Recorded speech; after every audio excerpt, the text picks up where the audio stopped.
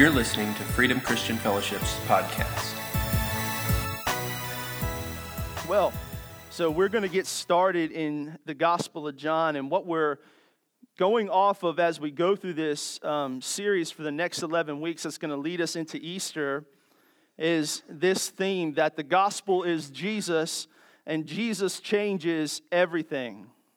The gospel is Jesus and Jesus changes everything. Okay. So what I want to do today is I want to kind of break this down into three different parts, and so we understand. I'm going to give you a little bit of background on the Gospel of John, just some information on why the Gospel of John is so important. And then we're going to just cover the first part of John chapter 1, because in there we see some powerful foundational truths about who Jesus is. And then finally we're going to bring it all together and say, well, how does that change our life? How does that change our life? If Jesus changes everything, how does what we know to be truth about who Jesus is change us? Okay, so I want to encourage you again, if you like to do this, take notes or write them down, put them in your phone. This is not your time to place bets on the Super Bowl. So that being said, let's pray real quick. All right, Father, I thank you in the name of Jesus for who you are, and Lord, that the Kansas City Chiefs will win. Amen. All right. Okay, here we go. All right, let's look at the Gospel of John. Just some basic things that we need to know. And again, Pastor Chris said this, that we need to understand the context, the nature. We need to know about what we read, right? It's a gift that's been given to us. So the who, the when, and the why. So the Gospel of John, most scholars agree that it was written by John, the beloved disciple, the one who also wrote 1st, 2nd, and 3rd John. And John's Gospel is very unique. He wrote it toward the tail end of his life, somewhere around the 90s AD. It was written after the other Gospels, or what we call the Synoptic Gospels. I'll talk about that in just a second. But the why is what John actually tells us. He tells us why he wrote that book in John 20:31. And this is what John says: "But these are written that you might believe that Jesus is the Christ, the Anointed One, the Messiah, the Savior, God, the Son of God, and that by believing you may have life in His name." This is why John wrote this book, and this is the theme that just goes throughout the entire Gospel of John. But I want to stop for just a second and explain to you how John's Gospel is different from the other three. A lot of times, if we don't understand, we just kind of lump them together, and they're all equally important. They all serve a purpose. But John stands out as being a little unique from the Synoptic Gospels. The Synoptic Gospels are Matthew, Mark, and Luke. And what the word synoptic, if I can say it correctly, means is this: to see through. And basically, when you read Matthew, Mark, and Luke, they're written a little differently to different audiences for a different reason, but they contain a lot of the same information. And the difference with John is this, is that John breaks chronological order. He starts not with the history of Jesus, the lineage of Jesus, as do the other Gospels, but he starts from the very beginning. And there's a reason why. John's focus is this: to tell us who Jesus is, not just what he did. He tells us who he is. And we should all be very thankful for the Gospel of John, because John's Gospel goes into great detail. The Holy Spirit used it to show us these two truths that are so important to what we believe about Jesus, is in that he is both Messiah and he is God. He is Messiah and he is God. Now we say that and we go, well, duh, we know that. But the reason why you know that is because of John. You know that because somebody labored over this, that the Holy Spirit used somebody to write this down, to prove in detail. And sometimes, and again, we don't talk enough about this, but we stand on the shoulders of a lot of arguments and discussions that happened in the early church that really helped to shape the truth of the doctrine of who Jesus is. If I were to tell you that even from the very beginning, of when the church was formed, that the argument that Jesus really wasn't God was widely perpetuated within the body of Christ. You might not know that, but it was true. That the enemy slipped in at the very beginning and said, he's not really God. He was a man who became God. That's not true. That is not true. He is both man and God, but he was not a man who became God. There is argument to say that he was just a philosophical leader, similar to a lot of the Greek philosophers of the day. That is not true. He is God. He is God. He is God. And John goes into great detail about this. He focuses on the who. John's gospel is different in the understanding of where he started. He does not follow a chronological order, but he talks about Jesus, God from creation. I am. We're going to talk more about that in just a little bit to help us know that Jesus is God. John has 7 miracles in it, 6 of which are unique. And then we'll be covering in this series. I'm just going to tell you too, real quick, that, and maybe you never knew that John's accounts of the miracles of Jesus are mostly unique to the Gospel of John, and they tell us something very important about who Jesus is. Turning water into wine. Can I get an amen? No, I'm just kidding. You guys, everybody goes, yes, thank you, Jesus. All right. Oh, forget it. Okay. That happens in John's Gospel, but also so does the raising of Lazarus. That's unique to John's Gospel as well. All important things about who Jesus is as God, as Messiah, as God. There's also something unique in the Gospel of John that makes it stand out, are the declarations that Jesus makes of himself using the words, I am. And why is this so important? Why should we pay attention to this? Why are these significant statements? There's a twofold reason. First is that I am is the name of God. In Exodus 3, verse 14, when God set Moses apart and he has the encounter with God at the burning bush, and God tells him, you're going to go into Egypt and deliver the Israelites out of Egypt.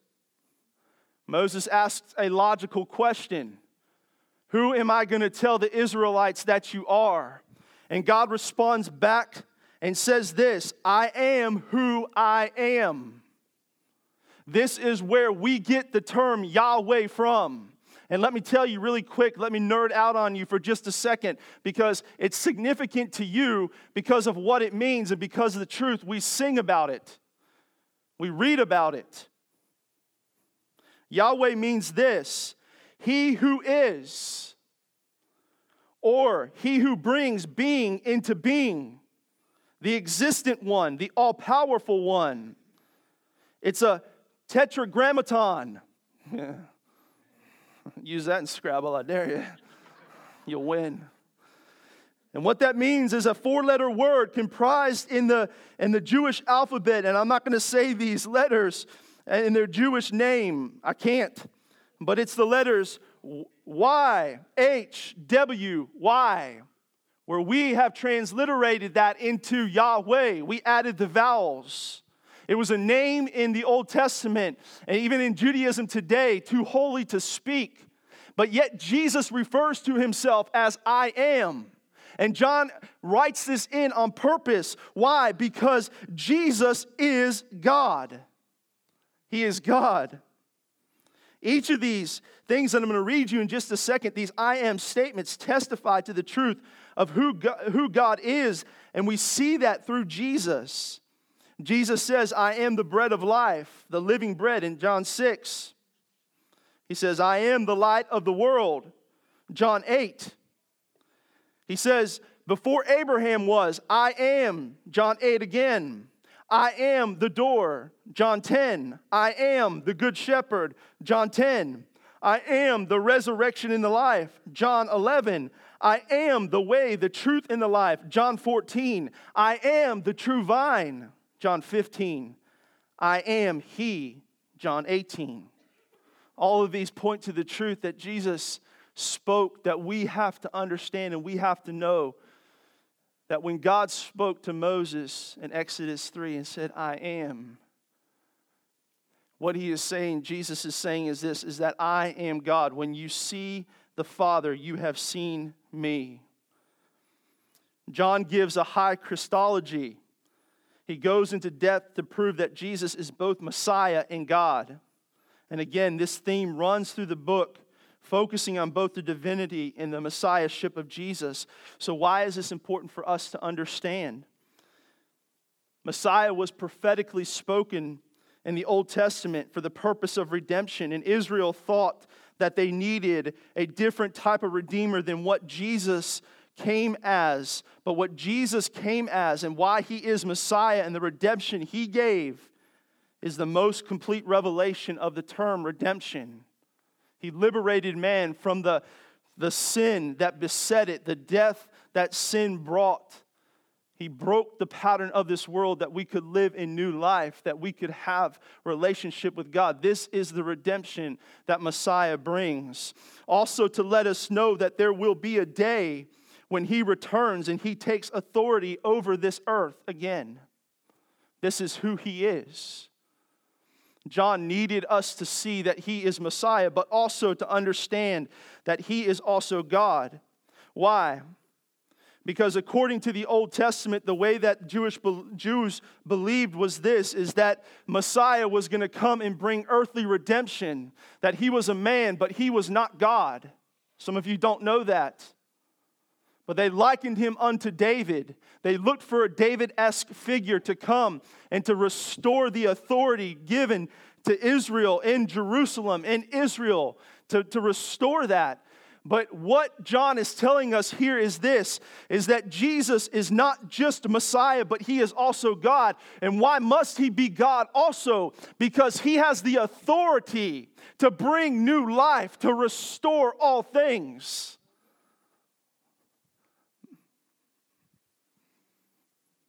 He's complete. He's complete. Friends, if Jesus was just a man, then he simply just died in vain. He simply just performed some wonderful things that were shocking and amazing, but he just simply died in vain. But because he is God, he broke the power of death. The understanding and the revelation of our redemption is rooted in the fact that he is able to redeem and powerful enough to complete it in us. And only God could do that. Only God could do that. All right. There's an application for us today when we choose to see it, when we ask the Holy Spirit to open our eyes to this. And it's simple. That Jesus changes everything for us. He challenges the misconceptions of our understanding of lordship right from the start. And we're going to see that in just a second.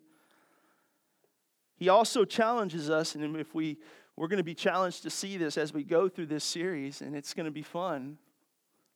And we have to lean into the Holy Spirit, but he challenges the misconceptions on societal norms.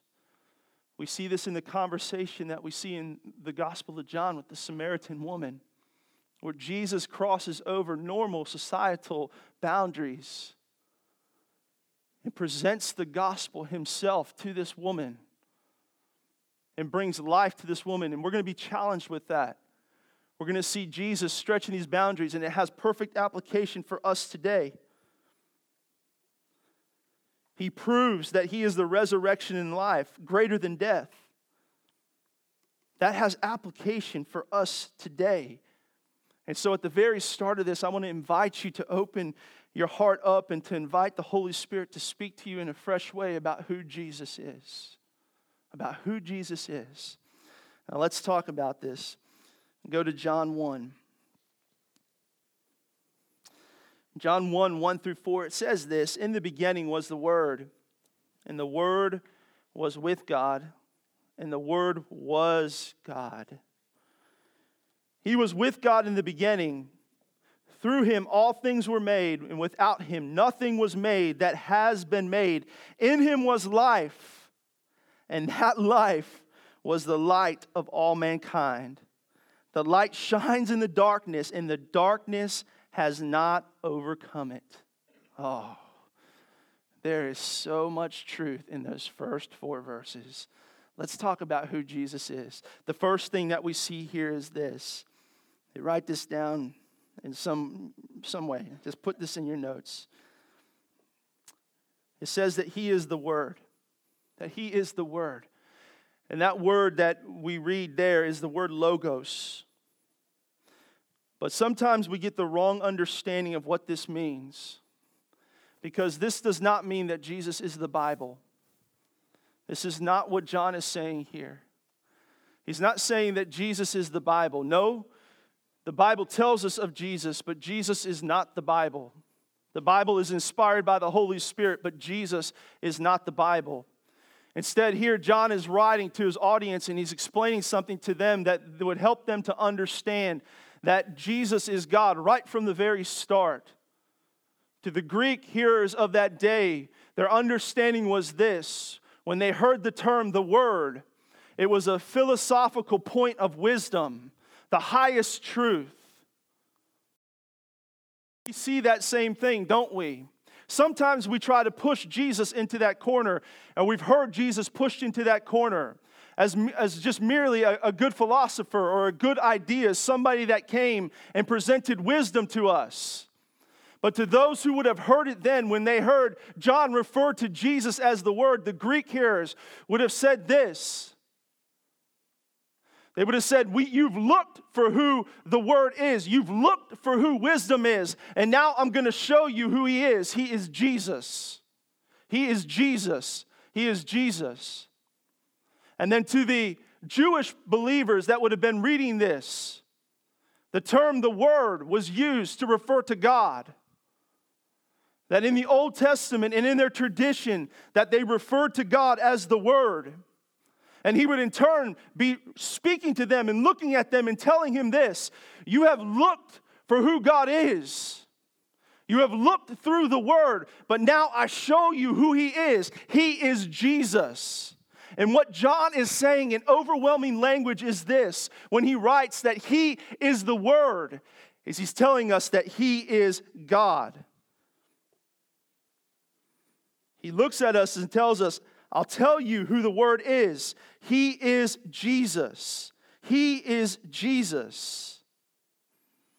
The second thing that John says is this, and I'm not kicking a dead horse here, but I am bringing out the truth, the magnitude of the truth that is in these first 4 verses here as he says that He is God. That He is God. And why is this important for us to understand?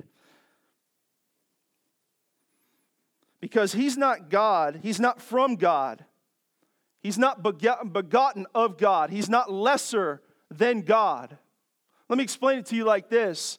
And again, the doctrine in this is amazing, and I hope that you appreciate this. I really do. I'm going to get to the application soon enough, but we can't pass through this, okay? So hear me on this. Because some of you have been asked in your life, why do you believe Jesus is God? Maybe you got into a Facebook argument. Is Jesus the only way? And John really solidifies the answer for us right here. I have a son. And my son is begotten of me.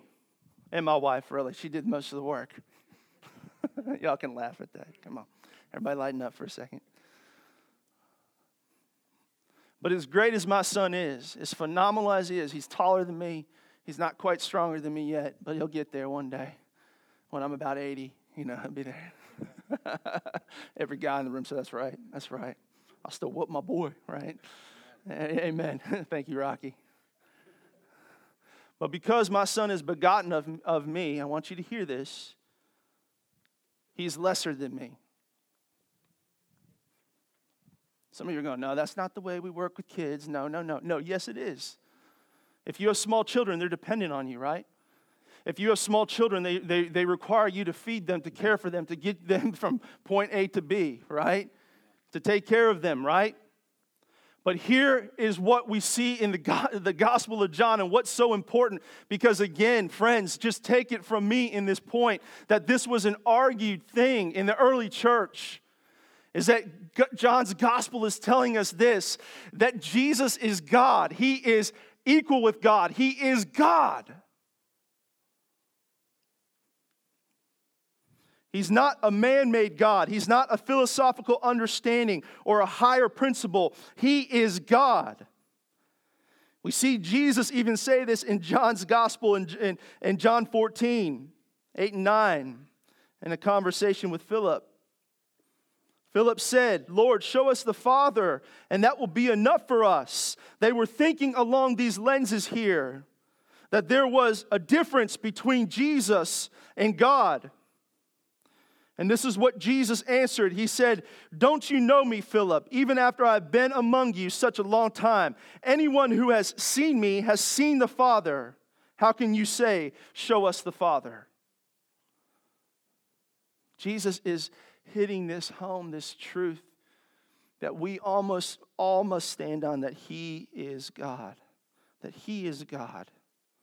The third thing that we see in this first 4 verses of John 1 is it says that He is the beginning.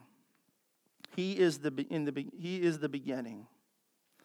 And this is not something that we can understand through an earthly perspective. Why? Because He had no start. He had no start. In the same way that He says, "I am," that statement brings this truth out, that He is the beginning. He had no start. Before the existence of all things, He was. He is at the beginning. He was. Why is this significant to us? What is this? Is this just mere information that we take in and we have to check the box to say, yes, this is who Jesus is? No. Why is it significant that He is the beginning? Because in our life, when we go to Jesus with our issues and our problems, don't we always say and look through the lens of our past? Don't we always go and say, "God, all these things happened, all these mistakes occurred, all these problems that I faced, they all happened. God, can you create something new in me? Jesus, I want to trust you to create something new in me." But when we go back to the revelation of who Jesus truly is, that John tells us, and understand that He is the beginning, there was nothing before Him, we know that He has the authority to make all things new. He never looks at us and says, "Oh man, that one took me by surprise. I didn't realize you made that mistake a month ago. I did not see that." Instead, He says, "No, I, who I am, the one who is God, the one who is truth, the one who is from the beginning, created in you everything that you are going to be.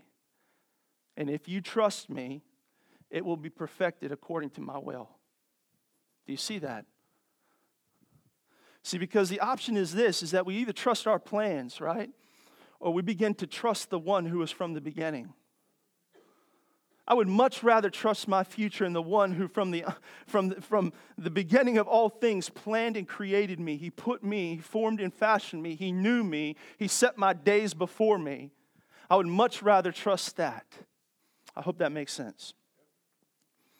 The next thing that John 1:1-4 tells us this, and we talked about this already today, is that He is creator.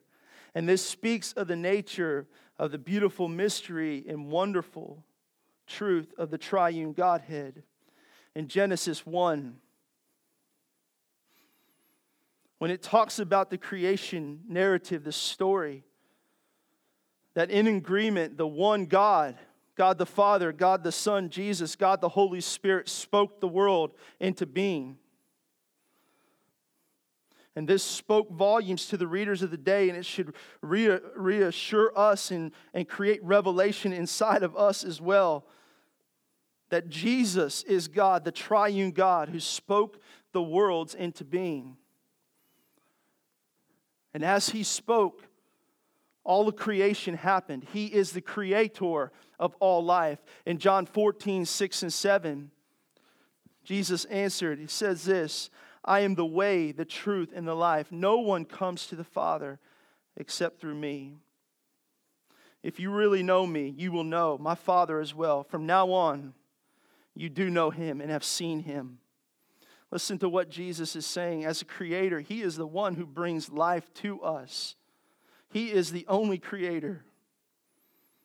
He is the one who spoke the worlds into being. He is the one that speaks life into you. He has the ability at His word to transform your life. He is creator. He is creator. Now I want you to think about that in terms of your physical body. We subject so much of our physical body to the things that we hear and we see on this earth. But have you ever stopped and thought and told your body to come under the authority of the Creator?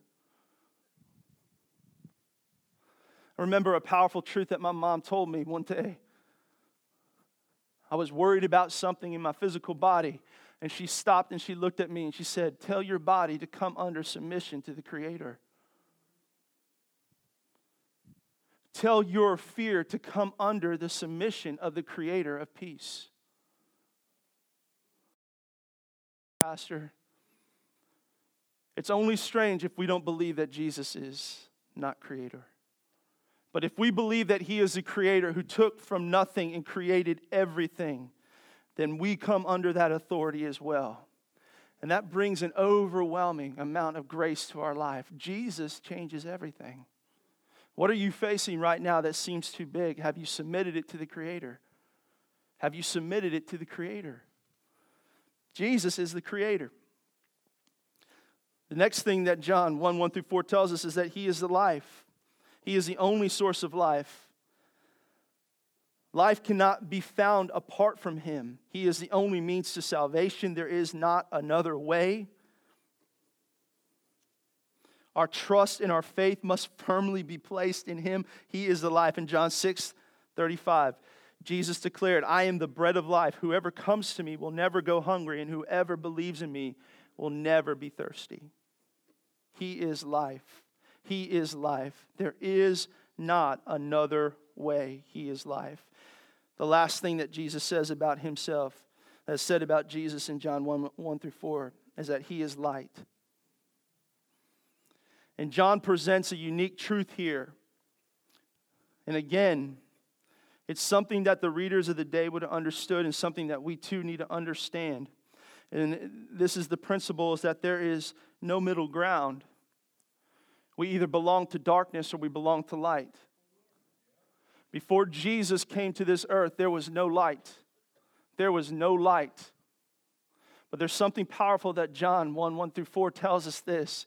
It tells us is this, that when the light of the world came, when He who is God, equal with God, creator, life giver, came as the light, the Bible tells us that the darkness could not comprehend it.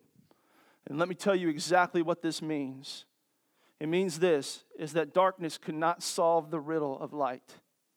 There is not ever a scenario where darkness will ever be greater than light. Do you hear that? And when Jesus, the Scripture speaks of Jesus being the light, here is what He's telling us is this, is that when we invite the light of the world to come in and it shines upon our life and we see ourselves, we turn to Him, we repent, we lean into Him, we lean into His grace, and the darkness in us dissipates, it goes, but also we carry that light into the world. Jesus spoke in John 8:12.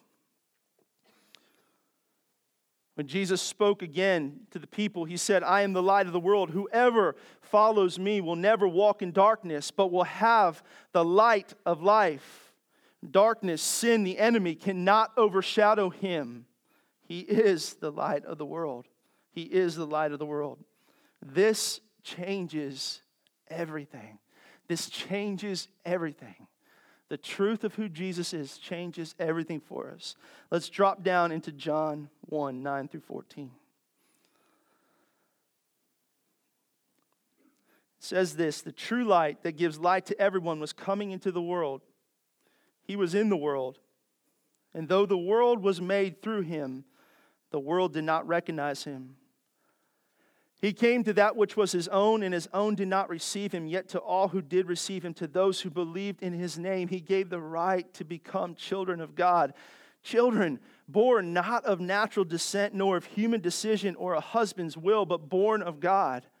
the Word became flesh and made his dwelling among us, and we have seen his glory, the glory of the one and only Son who came from the Father, full of grace and truth. Amen. Make sure that's highlighted in whatever Bible you use, whether it's on your phone or a paper Bible. So here's some questions. If this changes everything, and these are things that we need to ask ourselves based on the Word. The first is this: do we see him and have we received him? Do we see him and have we received him? The Bible tells us this, that the Creator came to creation and that which was his own, they did not receive him, they did not recognize him. But the question, I believe, is still relevant to us today. Because I believe this question of, have we received him? Do we see him? Is a question of obedience and submission. How should the created respond to the Creator? How should we as the created respond to Jesus, the Creator? The better question that I believe John presents is this: how do we see him? How do we see him? Do we see him as the one who has authority to guide our lives? Because this is what salvation is. When we look at it through John's gospel, when we invite the Creator to come in to be the Lord of our life, what we are doing is saying, Jesus, I see you and I have received you. I hear you, I will be obedient and submitted to you. How do we see him? Does he have the authority to guide our lives? Do we trust him for the care of our lives? Do we trust him for the care of our lives? Have we found the true peace that comes from being submitted to him? And is receiving Jesus, I'm gonna stir some pots here. Is receiving Jesus just a simple statement that we make alone? And the answer to that is yes and no. We come to faith through grace when we believe in our heart and we confess with our mouth, and it happens that fast. But the work of salvation in our life is ongoing. I think when we say that, there's a little bit of fear that steps into us, because what happens is that we go, well, then how do we know if we're truly saved? So let me help you. I'm going to dip back into the tabernacle for just a second. I'm going to explain to you God's order when he commanded Moses to build the tabernacle. And when you would walk into the outer courts of the tabernacle, here's what you would see. Is that you would see a brazen altar that was large, it was big, and there would be hooks on all the four corners. And what would happen is that you would bring your sacrifice that was in accordance to God's word to the priest, and that they would hang that animal up on the corner there, and they would slaughter that animal, and then they would set it on top of that altar that had a continual fire in it. And that fire would consume certain parts of the flesh of that animal as an incense going up to God. Now let me stop and tell you this, that all of this was a picture and a type of Jesus Christ. Why? Because we don't sacrifice animals anymore. Why?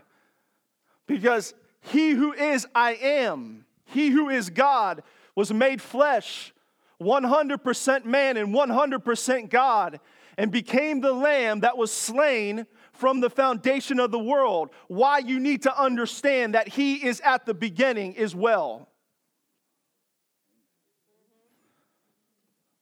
Before all things, he was. Before all things, the sacrifice was made for you. Why? Because if it was made at a certain point in time in chronological order of mankind, then there would have been a period of time that sacrifice didn't cover. But because he is God and he is the beginning, it was made outside of time, and it covers all sin for mankind. And that's the first thing, is when we trust in that sacrifice. That is the very first thing that we do. I believe in my heart and I confess with my mouth. I put my faith and my trust in the sacrifice of Jesus. He alone is the life and the light. He alone can cover the debt of my sin. Stop, period. But the next thing you would see is this, is that there would have been a basin made of copper that was perfect and shiny, and the outside of it, it was so perfect that it was a mirror. And the priests, before they would go into the holy place, in the most holy place, God commanded them to wash their hands and to wash their feet. And as they stepped down off of that basin, they could look into the reflection of that basin, and they could see themselves. And what that speaks of to us today is this, and this draws us into this picture of salvation and submission and obedience, is that after we come to faith in Jesus Christ, we need to present ourselves to God and allow the Holy Spirit to look at us. Not because we're not saved, but so that we see our lives in light of the sacrifice of Jesus. Does that make sense? That is sanctification. And we come in and we say, Holy Spirit, am I living in submission to you? Am I being obedient in my words, in my decisions, in my relationships, in the direction of my life? Does it reflect the truth of the beautiful sacrifice that Jesus made that made me clean?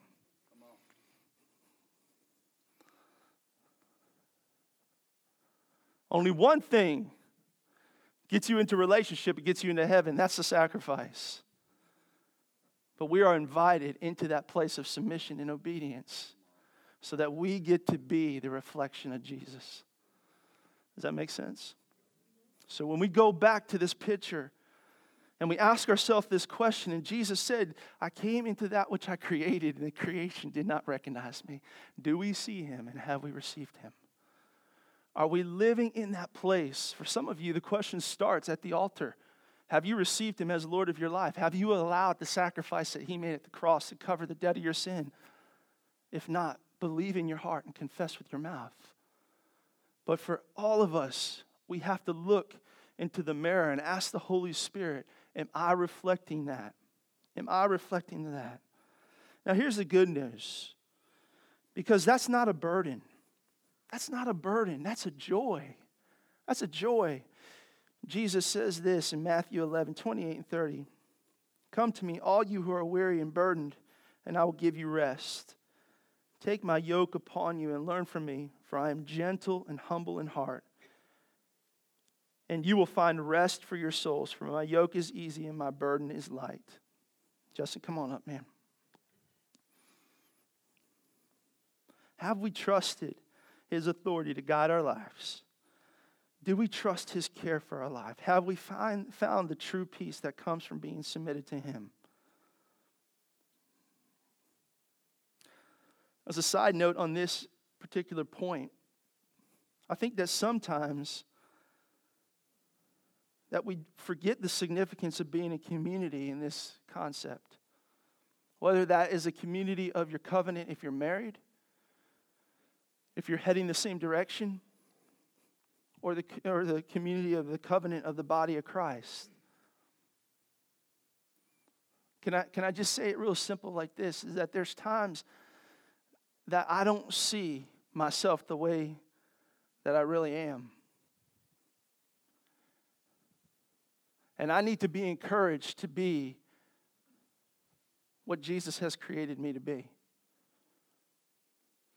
And that's just one thing that community does for us.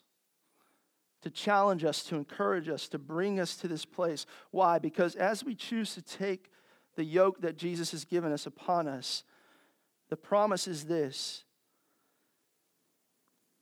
is that his yoke is easy and his burden is light. In this place, we find rest for our souls. For our souls. Don't be confused. You're going to be yoked up to something. You're going to be yoked up to something. Be yoked up to Jesus. Be yoked up to Jesus. The second question is this: how does the way that we see him change the way that we approach him? And this is a beautiful statement about grace and truth, I believe. Because Jesus says here in John 1, to all who did receive him, to those who believed in his name, he gave the right to become children of God. Children not born of natural descent nor of human decision or the husband's will, but born of God. Do we see in our lives that wonderful grace that has been given to us through Jesus Christ, God, the Creator, the life giver, the light of the world, as having broken sin and condemnation in us? Do we see where new life has really begun?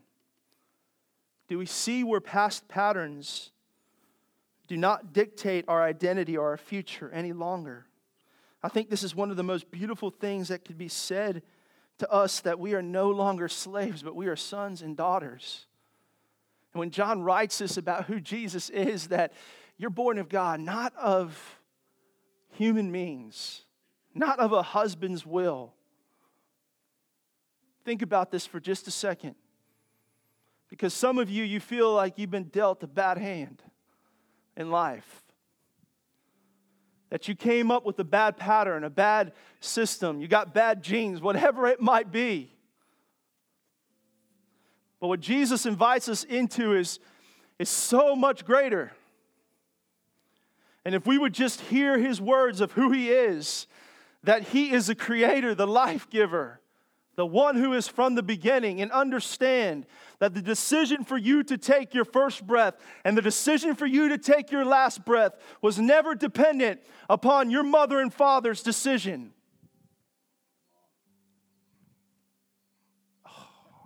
Oh, I'm glad you're here, Rocky.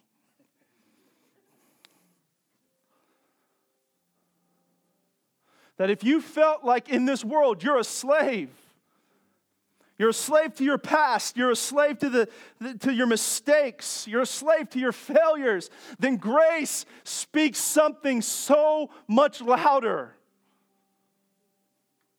The blood of God that was shed says something so much greater.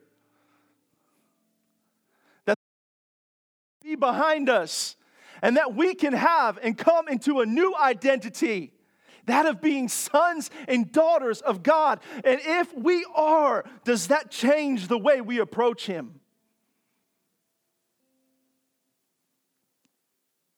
Does that change our desire to be in his presence? To spend time with him? To know him? To love him? Are we allowing him to break the things in our past that have stood in the way to strangle us? And the last question I want to ask you today is this: how does the truth of Jesus shape our future? In John 1:14, some of the most powerful words, I believe, in all of the Bible. The Word became flesh. God became like us. And he made his dwelling among us. And we have seen his glory, the glory of the one and only Son, who came from the Father, full of grace and truth. How does the truth of Jesus shape our future? Do we live in the revelation of his glory? Or do we still have our eyes stuck on the pattern of this world? Do we operate more by faith, or are we moving by faith in the one who has secured everything that we need? Do we see things through the glory of heaven? How does that glory shape the way we see our future? Are we leaning in our strength? Are we trusting, or are we trusting in his power? How does it affect the way we see people? When we look at people, do we see people with our natural eyes? Or do we see them through the revelation of heaven? Oh, there's so much I could say about this. Jesus gave these words as he went after the resurrection. He ascended to heaven, and sometimes I think that we don't connect the dots here. And when they asked Jesus as he's, best way to describe it is he's floating away. I'm not sure what type of wave Jesus did. Maybe the princess wave, like, see you guys later. Or he's like, I'm out. Mic drop. See you again soon. Jesus, when are you going to come and restore the kingdom? When are we going to, when? Oh, come on, come. You everything, you did. You are who you said you are. You are God. You are the redemption. But man, it's a mess down here.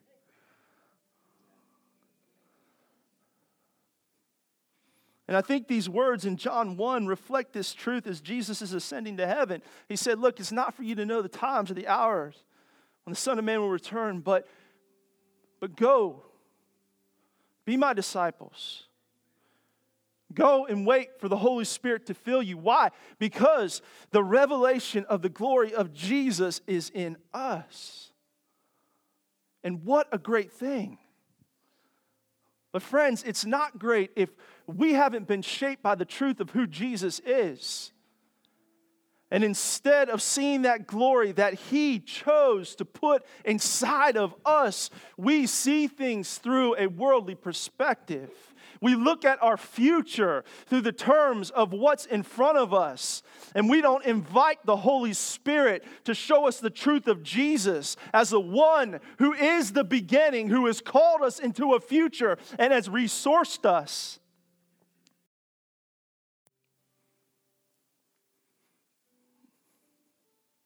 We can see that grace for ourselves, but we struggle to see it with people. Oh, come on. We get fearful about our future.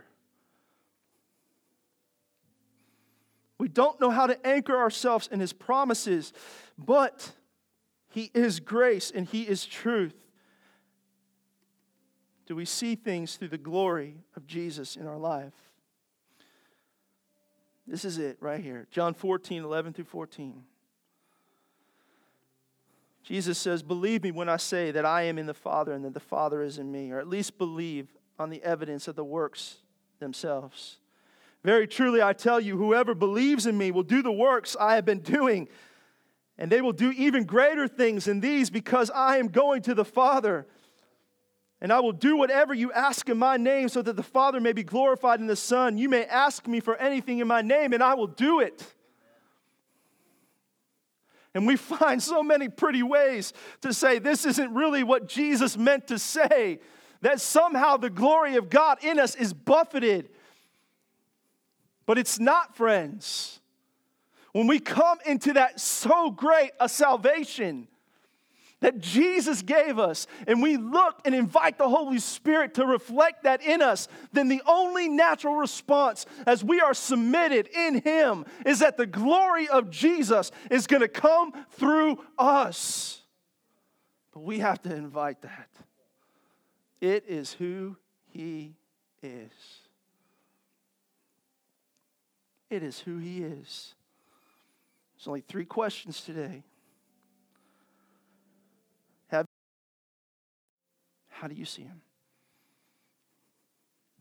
Maybe you've received Him. You made a confession with your mouth. You believed in your heart. But you need to say, Jesus, Holy Spirit, would you reflect the truth of Jesus in me? I want to live up to that place. I can't do it. I need to take your yoke upon me. I can't do it in my strength. Holy Spirit, I need your help. Would you create in me the reflection of Jesus? Maybe some of you are fearful to approach God, or you have the wrong understanding of how to approach God, and you're basing it off of your mistakes and your issues and the things of your past. And friends, all you're saying is that the grace of Jesus isn't sufficient. Stop. He knows you. He loves you. He chose you. He forgave you. And He forgot your past. One more thing about the tabernacle really quick. So the entrance was at the east, in the mercy seat where God dwelt was at the west. You know why the scripture doesn't say that God has forgotten your sins from the north to the south? Because the north has a pole, has a point. And the south has a pole, has a point. You can go start at the south and stop at the north. There's a start and a stop point. But you know what east and west doesn't have? A start and a stop. And so Jesus says this, you come in and you received me. You come in and you see me, the Holy Spirit. And guess what? You've got access into the very presence of who I am. And by the time you get to where my glory is, and this is where I want you to dwell in, everything that happened at the east side is forgotten on the west side because this is who you are. How do we change? How does that change the way we approach Him? How does that change the way we desire Him? How does that change the way we get into His presence? Has that glory filled us? Has it begun to shape our future? Oh, make your plans, plan away. But at a certain point in time, stop and say, hey, Jesus, is this what you want to do? Can the glory, your glory be seen in this? Oh, man. So when God led the Israelites out of Egypt, there were two things that guided them. What were they? They were the cloud during the day, the pillar, the cloud, and then they were the fire at night.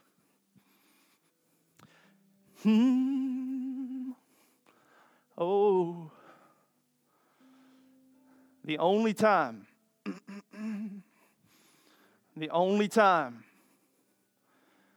that the pillar, the cloud, and the fire was not in front of the Israelites, leading them, that the glory was not in front of them, leading them. The only time that God's glory was not leading, is when Pharaoh turned his armies against them. And he said, Moses, go hold your hands up. And the scripture says an east wind split the Red Sea. And the glory of God stood in between Israel's enemies and Israel as they parted on dry ground. God is always leading you through His glory, and He's always protecting you through His glory. Why did Jesus say, the glory of the Father you have seen? Because that glory is in you. Whew, man. All right. Okay. Let's pray. Man, we need a revelation of that, don't we? Man. Sometimes we get in front of our battles, and God says, look, get behind. Because I got your front and I got your back. All right. I'm always leading you. I'm always leading you through my glory. Let's pray. Father, I thank you today. Jesus, this is who you are. This is who you are. You are, I am that I am. You are God. You are God. You are God. You are the Creator. And I pray today that you would create in us all things new according to your plans, Jesus. Holy Spirit, you begin to just blow and move inside of us. Lord, those dead areas, we don't have to wrestle with them. We don't have to fight against them. But Holy Spirit, would you just begin to blow fresh life into us as you testify of who Jesus is inside of us. You are the life, all things new. Lord, folks here that have sat at a crossroads and say, I don't see life in front of me. Jesus, you who are the beginning, be life, be life, be life. Let the revelation, Jesus, of your love surround our hearts to know that there is not a mistake that we've committed, that your grace does not cover, and that your future does not protect. Be light, shine into the areas of our life. Lord, if there's places that we need to confess before you, we confess those. We humble our hearts, Lord. We submit to you in obedience because you are God.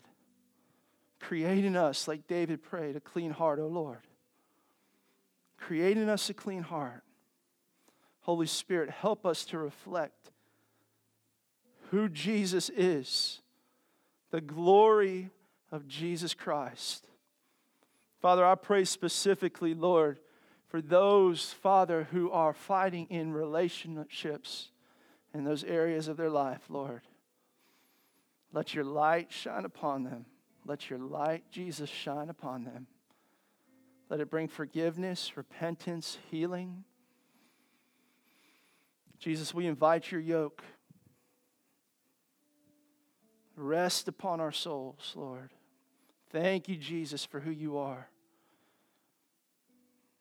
Help us to submit to you. Lord, help us to approach you as the one who's given grace. Lord, help us to see your glory through us, Jesus, moving us into future, moving us into hope.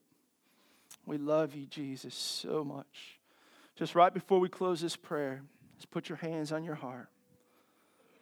Say, Jesus, would you just seal in me the revelation of who you are, that I would know you in a greater way. Do what you need to do in me. I surrender, I submit. This morning, if you've never made Jesus Christ the Lord of your life, friends, and if you did a long time ago, don't be afraid. Don't be afraid. But if you feel like this isn't a reflection of how God feels about you, but if you feel like, I feel far from God, just say, Jesus, I'm coming back to you because he is right there. I give you authority, Jesus, to move in me. I submit my life to you. I trust you for the care of my life. Thank you for your grace. Thank you for your glory. In Jesus' name, amen.